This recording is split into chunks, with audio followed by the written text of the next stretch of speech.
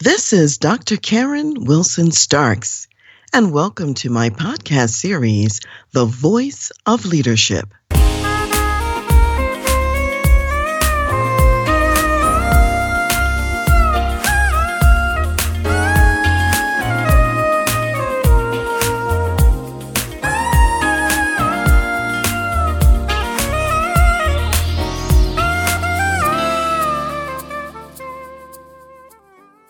Hi, my name is Dean Niewolny. I'm the chairman of the Halftime Institute, and I had the pleasure of being on Dr. Karen's show today.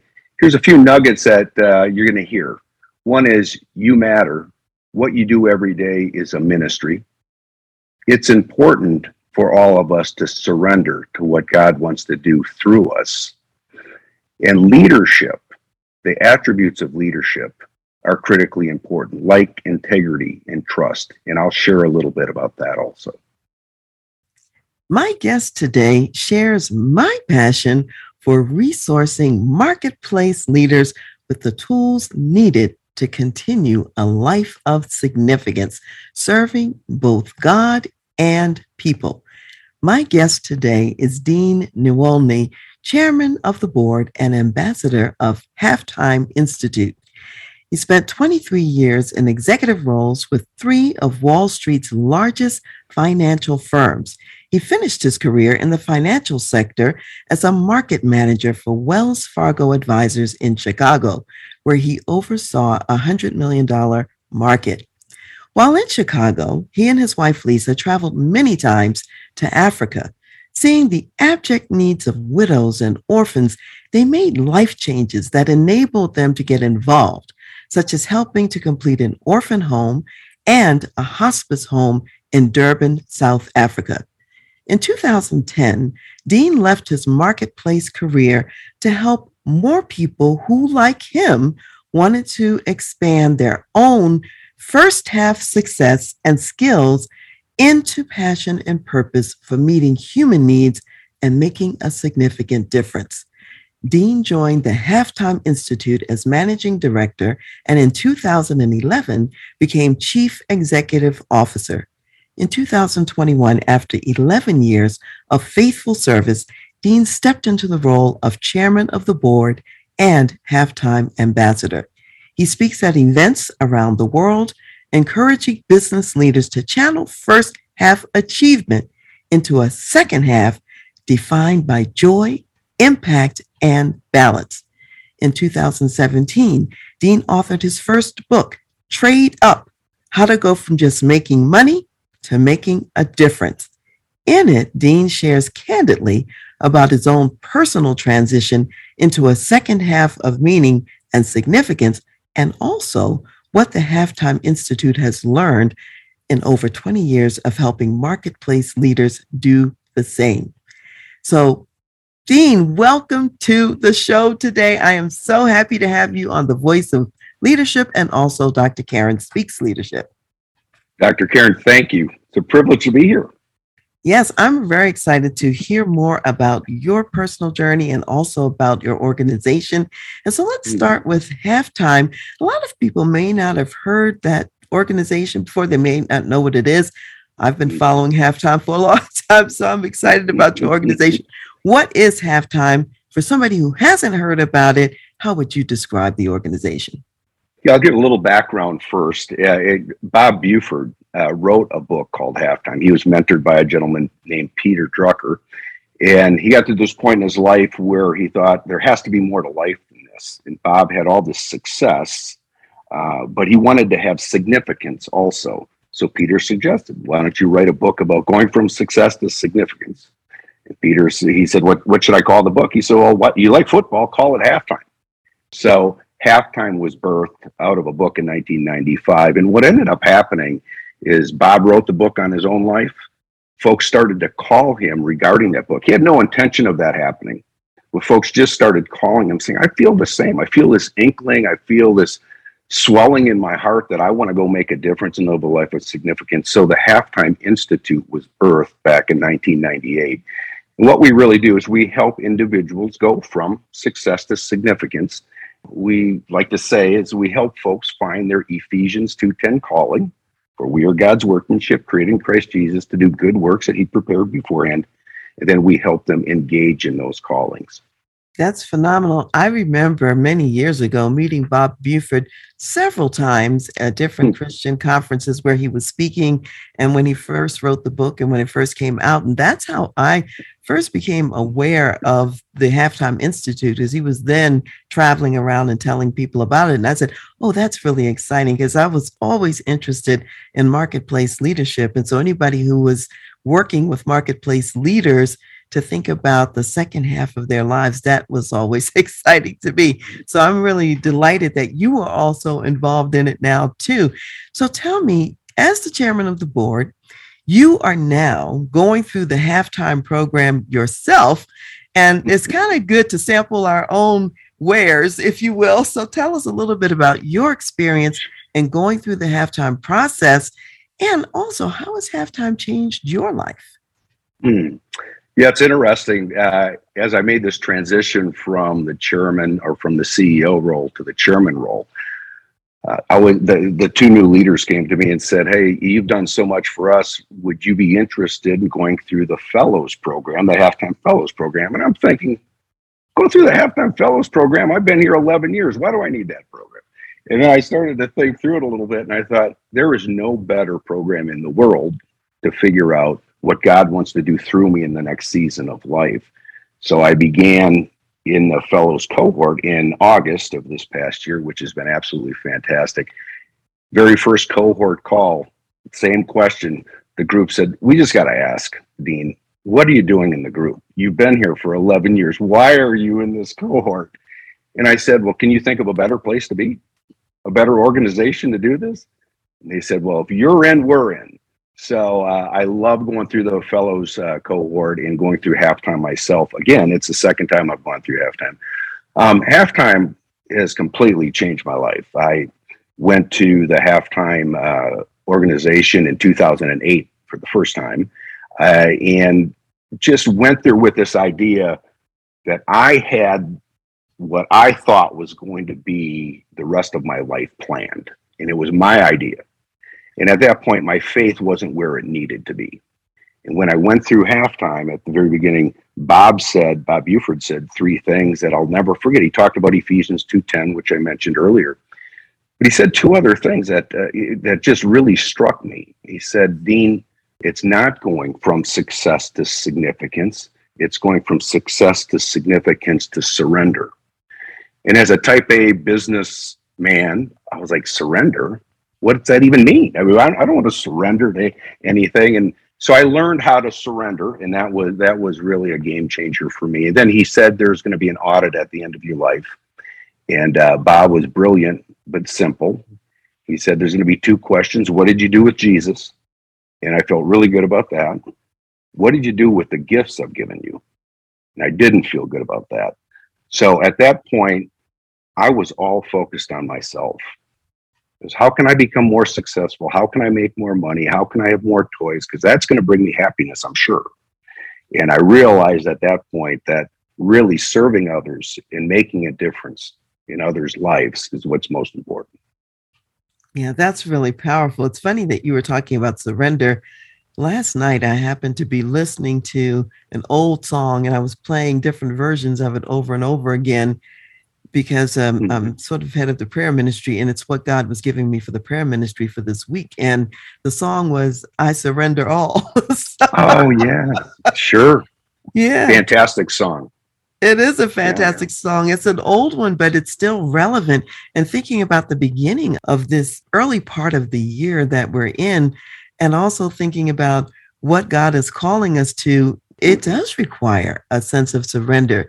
It requires, being quiet and in front of him and hearing what he has to say about how you use, the marvelous gifts that he's given you. So that's quite a journey. I love the fact that you're going back through the program, which says, again, people say, oh, I read the Bible once, don't need to read that again. However, in different seasons, it's never the same. It's right. A little different. I was just going to comment, the idea of surrender for most folks, including myself, is scary. What does that really mean? But at the end of the day, if we're really able to surrender, and this took me a long time to get to that point, it's not scary. It's actually more relieving. It's refreshing. It's understanding that God's really in control of my life. I don't control it anyway, so I might as well surrender.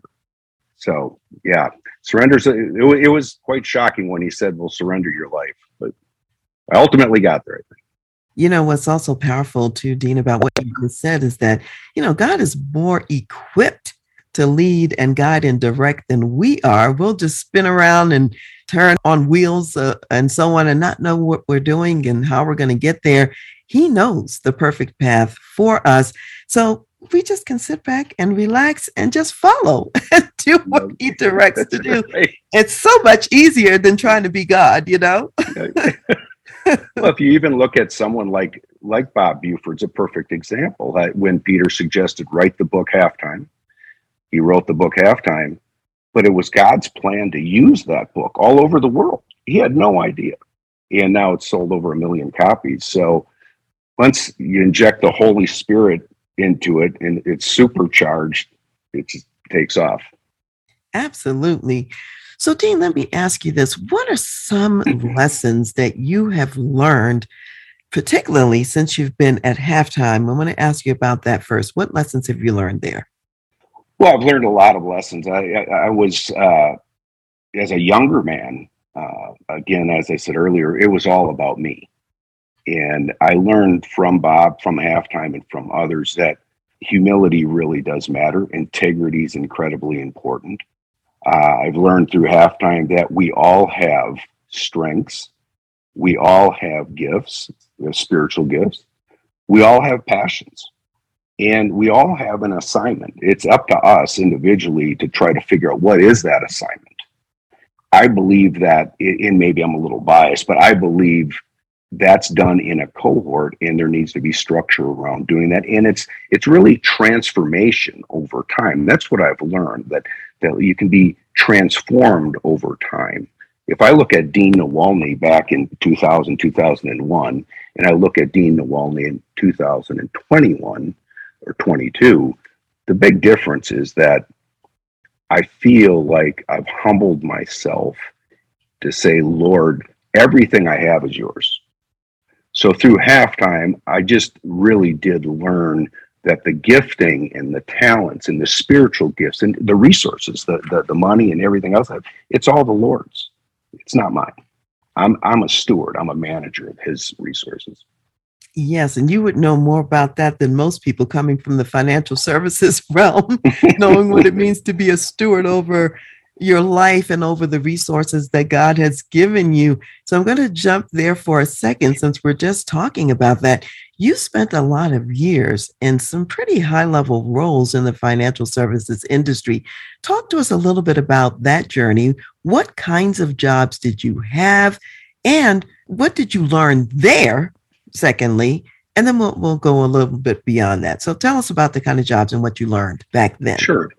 I started in 1987 as a financial advisor with Merrill Lynch. So I managed individuals' money at that point.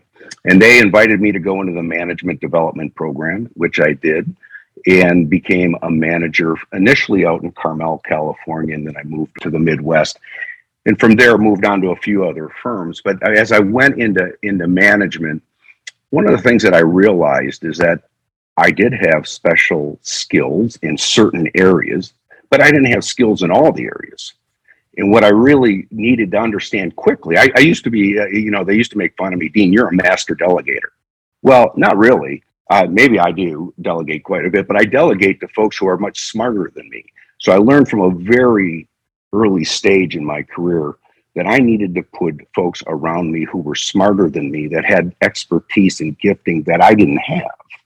So as I began to manage an individual office, which I did in Sugar Land, Texas, that was the first office that I managed with at the time with Payne Weber, and then moved to bigger offices in Chicago, and then oversaw the regional office in Chicago. I just realized the bigger things got, the more important it was to have experts around me who made me look good, quite honestly. So there's surely something I learned along the way.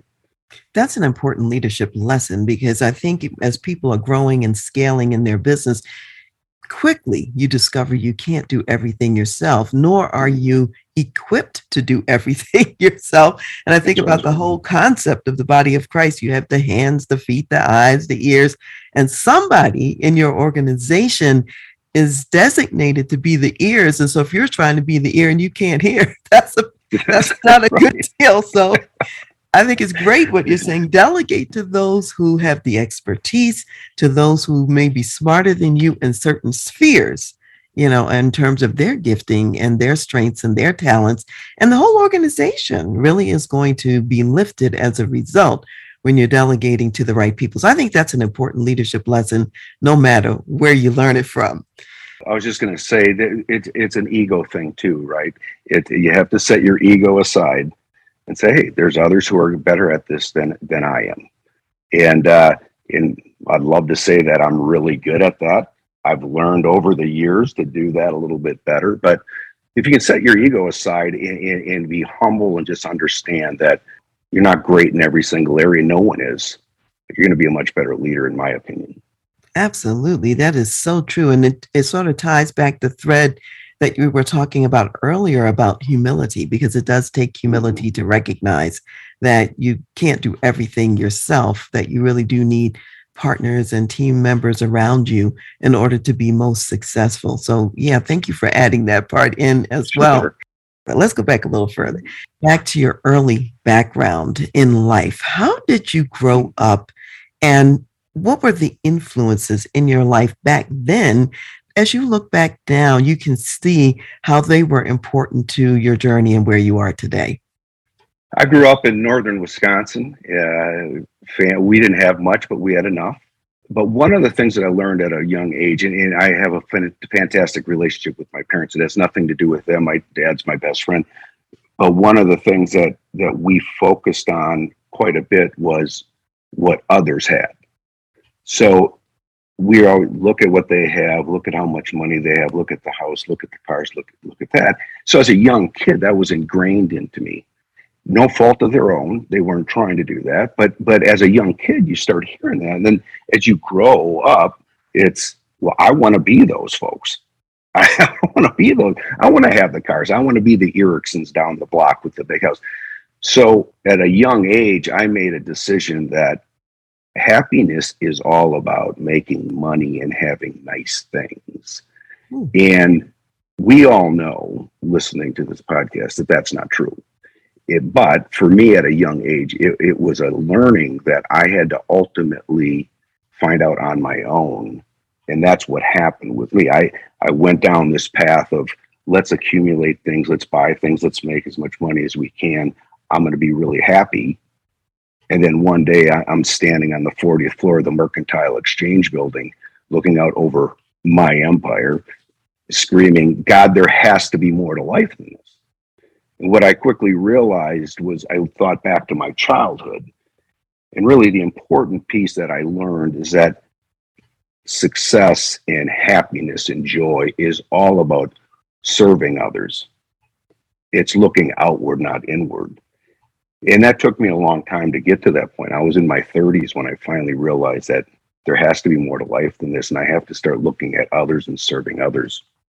Well, good. You actually discovered it earlier in life than many people do. So that means you've reached a level of financial success and success according to the metrics of the world system, so to speak.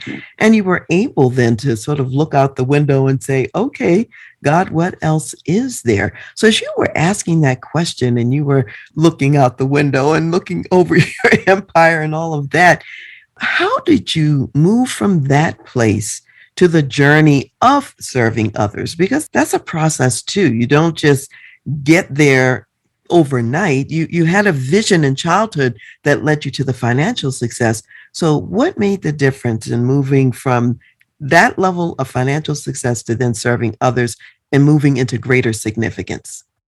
What I realized was when I got to that point that I was so unhappy and there was something missing. There was, as I'd like to say, a hole in my heart. This season I refer to as my smoldering discontent season. The years from 2000 to 2006, And as I sat there in my office saying, God, there has to be more to life than this, I didn't hear an audible voice, but I felt the Lord say, Dean, it's time to simplify your life. I have other plans for you. And at that point, I started to really think through, why am I as unhappy as I am? What's missing? And so I wanted to make sure to identify that and get some help with that. So what happened is 2 weeks later, ironically, I got a call from my boss, public company, got a call from my boss, and he said, hey, would you like to do a book study? I said, sure. I said, what's the book called? He said, Halftime. I said, oh, yeah, I read that. And I heard that guy get interviewed. And he said, why don't you come in and we'll do a book study, which we ended up doing. So what happened through the book study, which we actually called the Halftime Huddle, is we got together every other week and answered questions at the end of each chapter.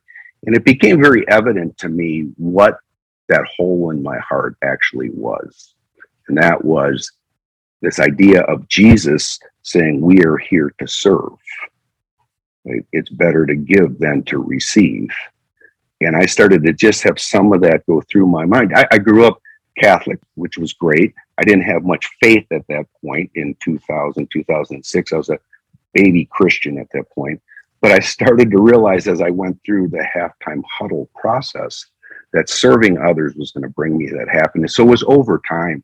It wasn't just overnight, but it was over time. You know, it's so interesting. I'm hearing several elements. There was the period of doing what you thought would bring the happiness, then having a chance to reflect on it and feel some of the discontent in that, and then listening and having God issue a call to you, and also sort of a challenge in saying, I've got plans for you. There's something I want you to do. So he's preparing your mind, telling you that, and then simultaneously sending someone who's going to be in a process with you, like the Halftime Huddle, to prepare you for what God said he had plans for you to do. I think that's pretty significant because that's really how God does work with most of us. There's some sense in which he's getting our attention and then also sending people our way, who can make a difference, on our journey. That's right. I think we have to be looking for those opportunities also.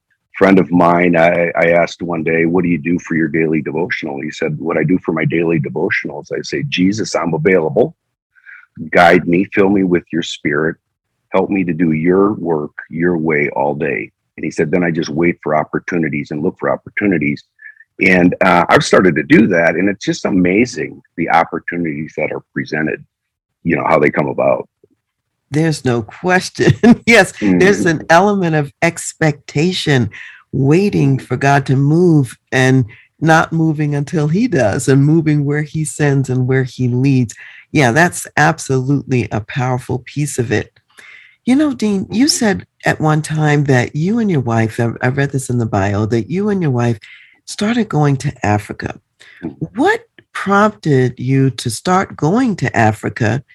And you got concerned about what was happening to widows and orphans over there and so on. Why Africa as opposed to any other place? It could be a corner of the United States. It could be another country. So tell us a little bit about how you got sort of the passion for Africa, and in particular, South Africa. Sure. At that time, when I had this 40th floor office experience, when I said, God, there has to be more to life than this. Soon after that, I went to church, and our pastor was discussing how he was recently in Africa, and he was serving folks in Africa that food and brought supplies and other things. So I reached out to the church, and I just said, boy, I would love to do that. I would just love to go over there and go on a trip. So it just so happened that I ended up going to Africa because that's where they were going. And I spent 10 days there, which was just a life-changing for me. Coming from the cushy, lifestyle and the success in downtown Chicago and all of that, to going to really some very impoverished areas of Africa. And my heart just broke for those folks. So that's how it started, Dr. Karen. It wasn't that I picked Africa. I think God picked it for me. And that's where we went. So we went all around South Africa. And right after that, when I came back, my wife could see that something really happened to me as I was there, and she ended up going to South Africa, to Zambia, right after that, and that was kind of the beginning of us making some pretty significant changes in our life. That's interesting. So it was kind of an opportunity that was in your realm and sphere because of your church, and that's how you got Mm-hmm. exposed. And there's, the concept of experiencing God that the Blackabees have written about in their book. Sure. And it's sort of the notion of work where God is working. It's kind of That's like, right. what I hear you talking about Mm-hmm. and sharing that story. So that's pretty powerful, actually. You've had a lot of experiences. You've been leading in a ministry now that's designed to resource the marketplace ministry leaders. You also were leading in the financial services industries. So you've seen a lot of leadership, and you've talked a bit about some of the aspects that are important, like the delegation piece. That was a very important kind of a tip or tool along the way. What else would you say makes someone a great leader? Well, I would say the number one thing is really integrity uh, and trust. You want to follow a leader that you trust, who you know cares and loves you and really cares about you as an individual, just as much as that leader cares about the business itself. I received one of the best compliments I've ever received way back in 1997 as I was leaving the Payne Weber office in Sugar Land, Texas. One of the brokers came up to me and he said, "Dean, I've never had a leader who truly cared about me and my family like you have." So I think it's the leadership is that you will take the mountain for that person who you know really does care about you, really authentically cares about you and your family and your well-being and what's best for you. And I always, in the financial services industry, the way managers would get paid is if you kept the revenue, which was the brokers in the office, if you kept those folks in the office.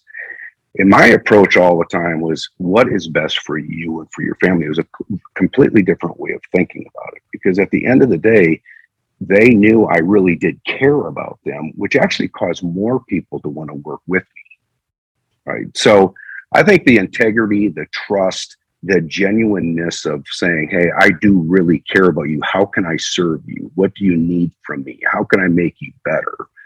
Versus, pounding the table. "Hey, we need more sales. We need more sales." There's a time for that also, that there's a balance. I think what I'm hearing in this thread is that later, when you came to the notion of serving others, you were already serving people in your financial services job too. You just were taking it to a bigger and a deeper level. So God was already putting that on your heart in terms of caring for the people and the families that you were working with. And I think people, they underrate the importance of this. I'm also very aware of it as a consultant, because when I think about my clients, I think one of the points of differentiation is that they know I care about them.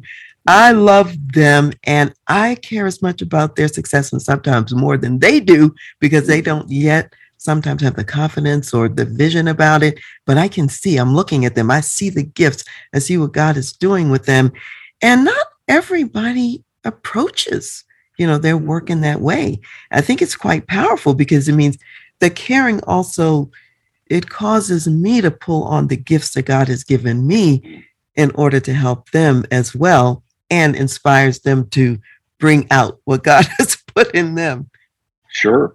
And when you do that, right, they will step up and do anything for you. I remember vividly a conversation with one of my employees.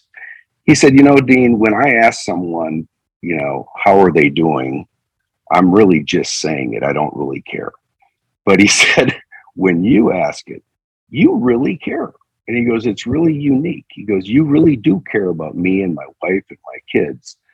So, hey, I have a long ways to go on that. But you can tell when somebody truly cares. You can tell how they react, how they interact with you. So, Yeah, there's a deeper level of connection that occurs. for sure. And they recognize it's not just the rote, "How are you?" and let's move on to the next thing, That's right. kind of a conversation. Yeah, absolutely.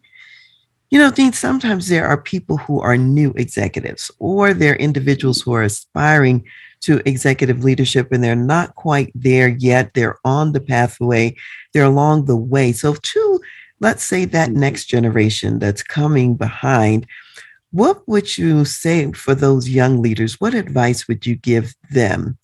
Yeah. I would say identify someone you want to be and then follow that person and spend a lot of time with that person.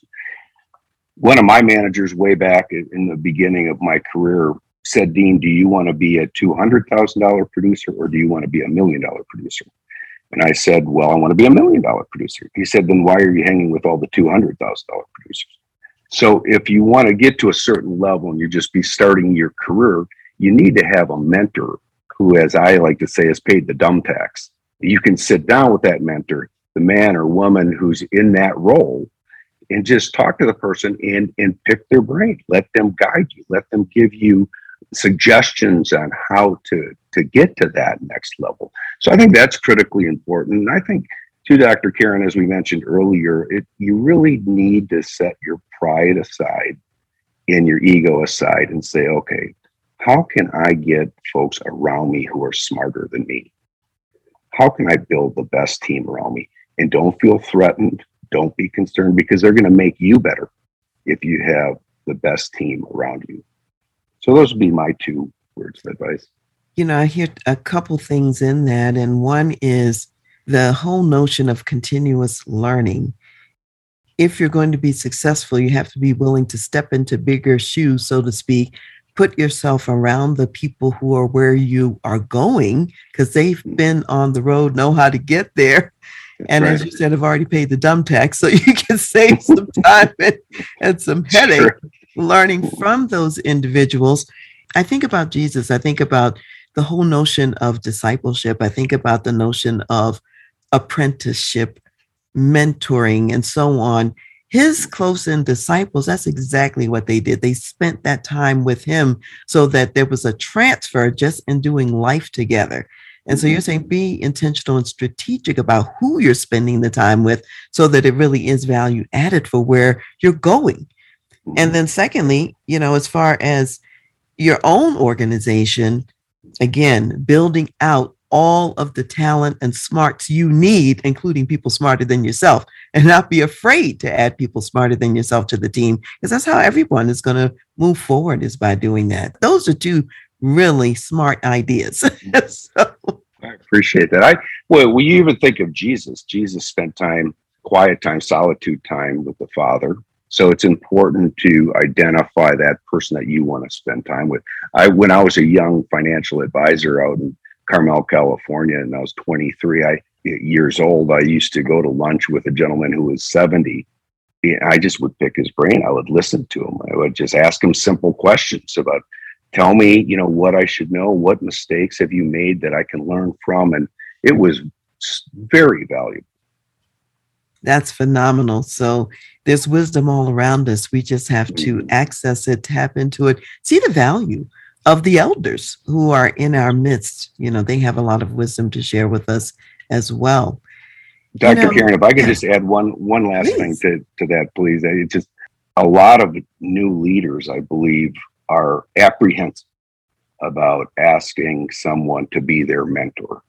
And my encouragement to the younger leaders is folks who are older, who have been through it, love to mentor. And they love to share their experiences. So don't be concerned or afraid to make the ask. If they say no, they say no, but it would be surprising. And a lot of times those who are asking to be mentored, they see something in you that you can relate to as an older person. When you look back at them, like I'm thinking of someone in my life right now who I'm mentoring, and she's me like 40 years ago, in a sense. And the point being that there's a journey that I've been on. It's like, what would I tell my younger self? Want someone to have said to me that I can now say to this younger person who's on a path, and I could get excited and enthused, about where they're going and what's happening with them. So yeah, when you have the right match, the person actually will be excited. So Yeah, I did a talk at a university that I'll leave unnamed at this point. But when I spoke to the business students, the first question I asked is, are you approaching your career because you're passionate about it? Or is it because your parents or someone said, this is a good idea for you? Are you personally passionate? Because if you're not passionate about it, it won't last. I said, the second thing, if you're passionate about it, who's your mentor? And I was surprised. I would say maybe 10% raised their hand and said, I have a mentor. I said, well, then how are you going to get to the next level or learn if you don't have a mentor who's already been there? So I think it's critically important. I'm so glad you brought up the passionate part too, because I find that in today's world, even more than in the past, I see a lot of people making decisions about what career they want to go into, having nothing to do with their interests, their passions, or even their giftings. They're just looking and say, oh, this is a career where I can make money. However, if you aren't gifted for it, you don't have passion in it, you're probably not going to make money too much doing it because you're not going to be good at it, or it's the joy that you've been talking about will certainly be missing. Well, Gallup did a poll, and it was quite interesting. Gallup did a poll, and only 20% of folks who are out in the workforce say they're doing something that really matters and has significance. So 80% are just doing it to get the paycheck.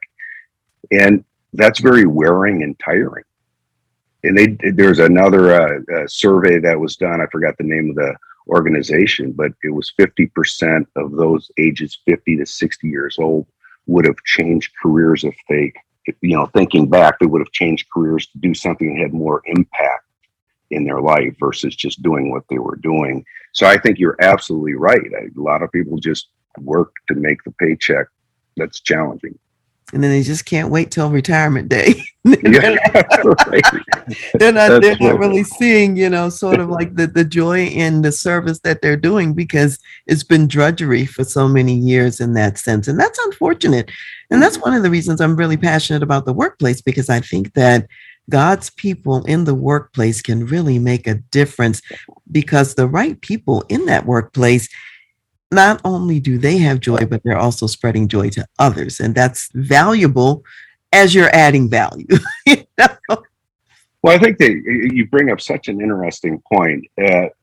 In the book, Halftime, for instance, there's this thought that you have to leave the marketplace and go into the ministry, because that's what Bob Buford did. Now, I did that, but your ministry is right in front of you. God has given you that opportunity wherever you're at. If it's in a hospital, if it's in a workplace, wherever it may be, that's the ministry, and it's right in front of you. I had a situation at Halftime. A gentleman came, and he was one of the most miserable people I've run across in years. And I asked him, why are you so unhappy? And he said, I thought you had to become like Mother Teresa and give everything up, all the things you loved, in order to serve and go into ministry. And 60 to 70% of folks who actually go through our programs stay right where they're at in the marketplace. That's the ministry. So this gentleman went back into the financial services industry and is flourishing, and he has clients, 1,000 clients or so, and that's his ministry.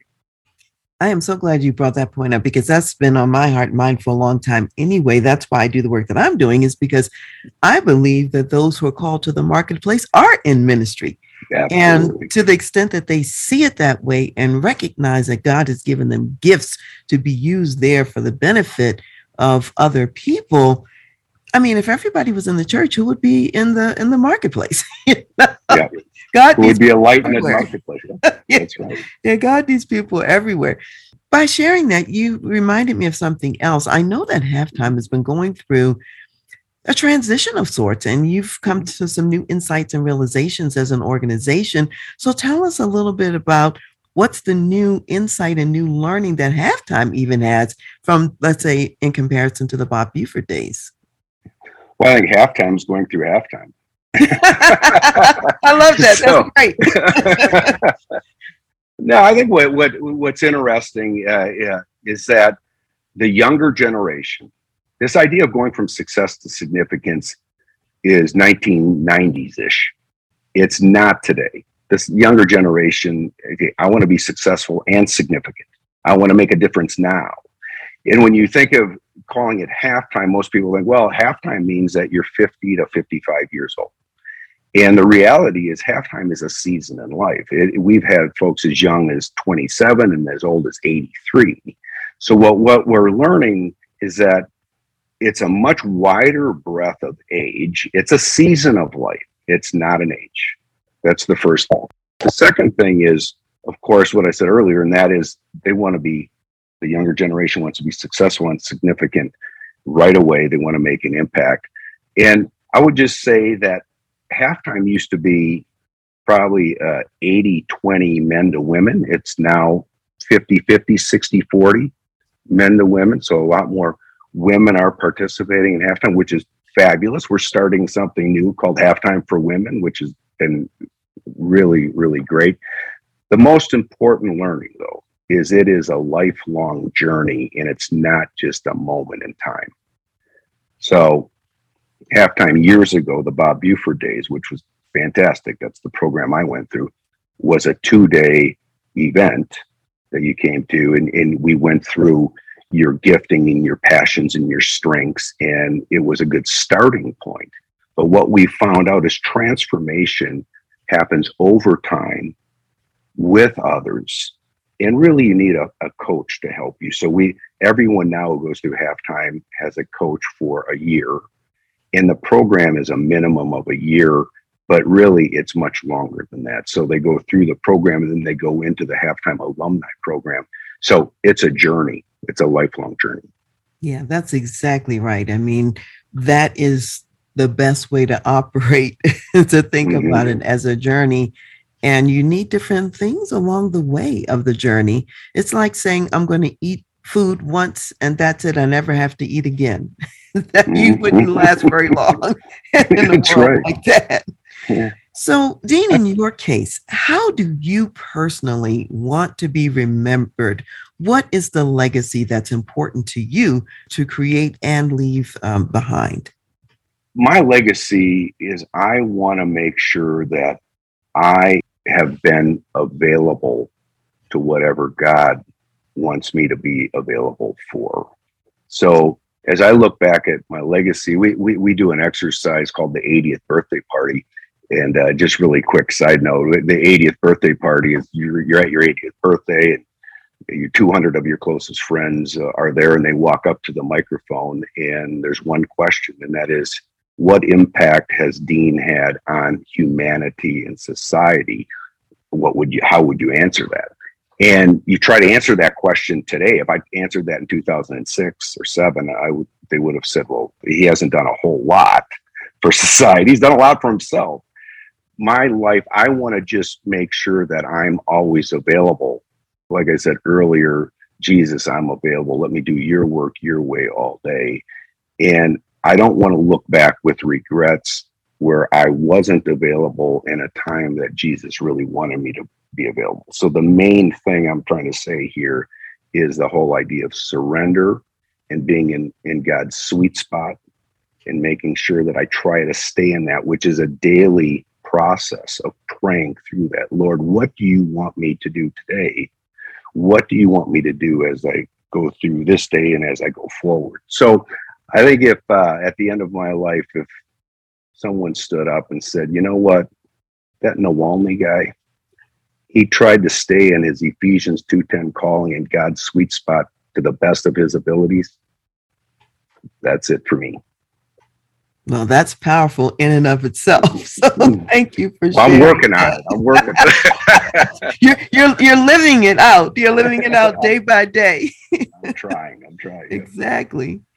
So, Dean, I know you've written the book Trade Up: How to Go from Just Making Money to Making a Difference.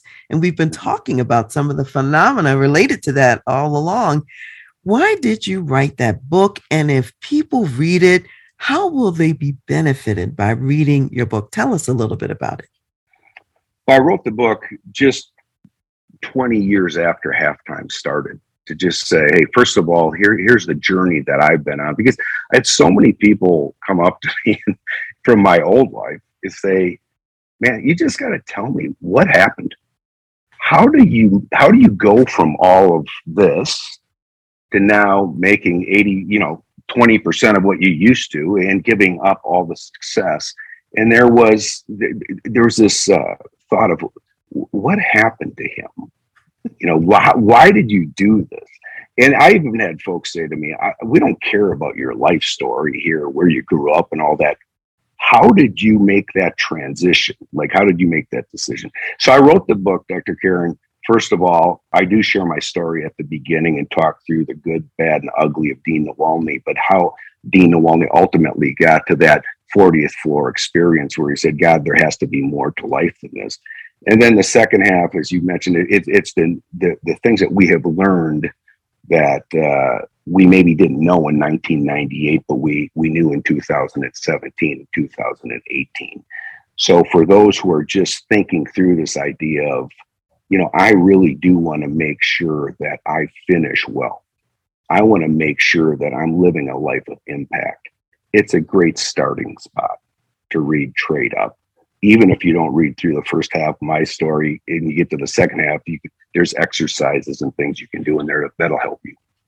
That's wonderful. So you actually have written a book in such a way that a person can really reflect on their own journey, and they also can get some insights from reading about your journey as well. I think that's highly valuable. In a sense, through the book, you're being one of those mentors, that we were talking about, for someone who wants to be at a similar place in their own life at some point. So thank you for writing the book. Thank you for sharing it.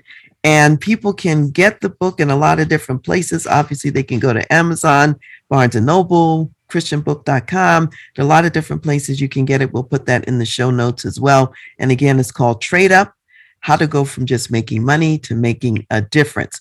So, Dean, how can people get in touch with Halftime or you? What's the best route? Sure. The best route to get a hold of Halftime is going to halftimeinstitute.org. That's the website, halftimeinstitute.org.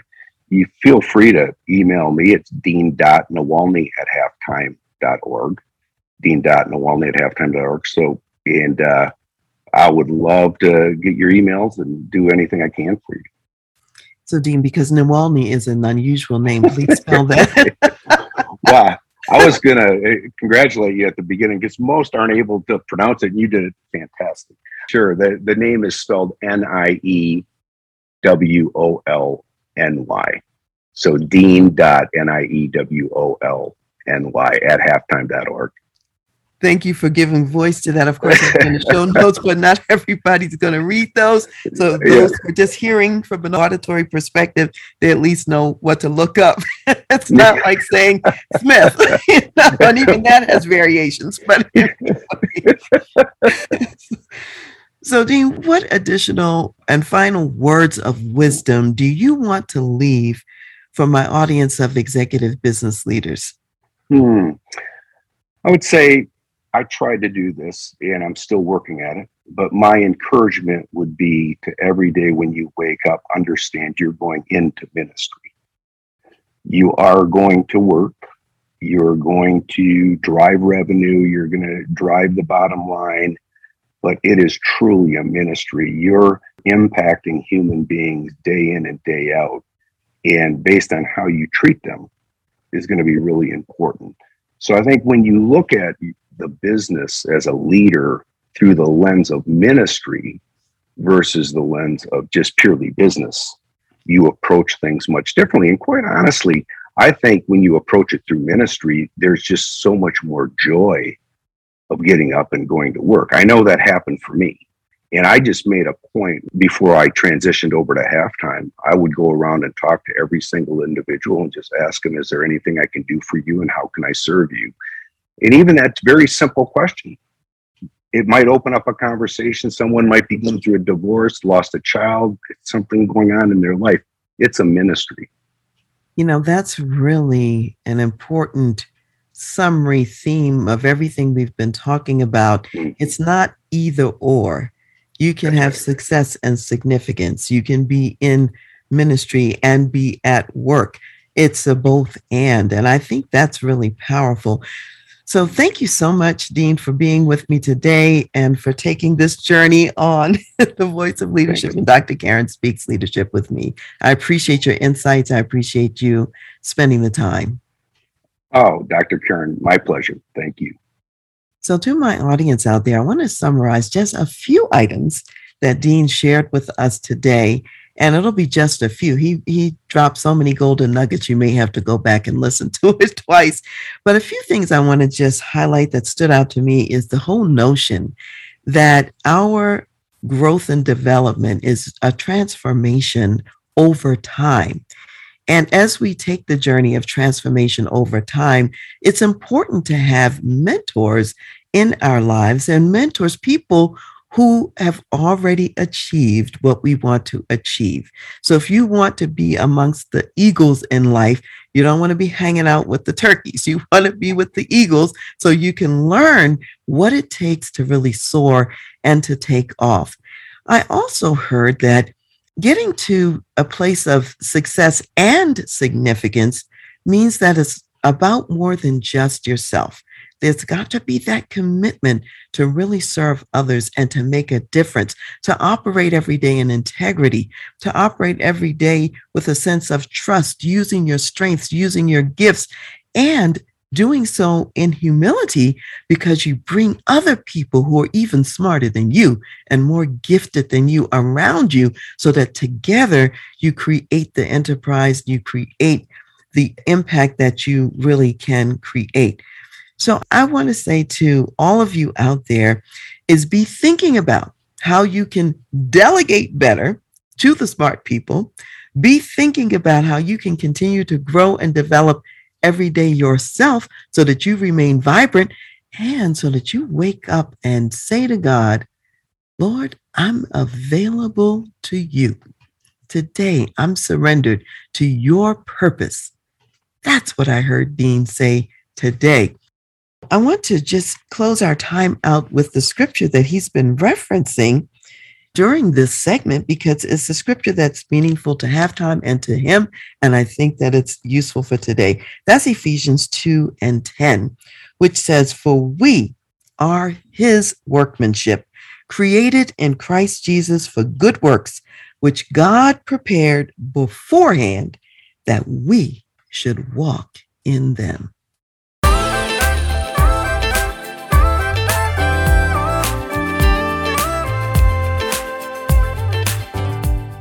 You've been listening to The Voice of Leadership with me, Dr. Karen Wilson Starks. And I want to give a special thanks to jazz saxophonist Ron McMillan for granting us permission to use his gifted music on our show. Thanks for listening. And remember to go to my website, transleadership.com, for more strategies, insights, and leadership resources.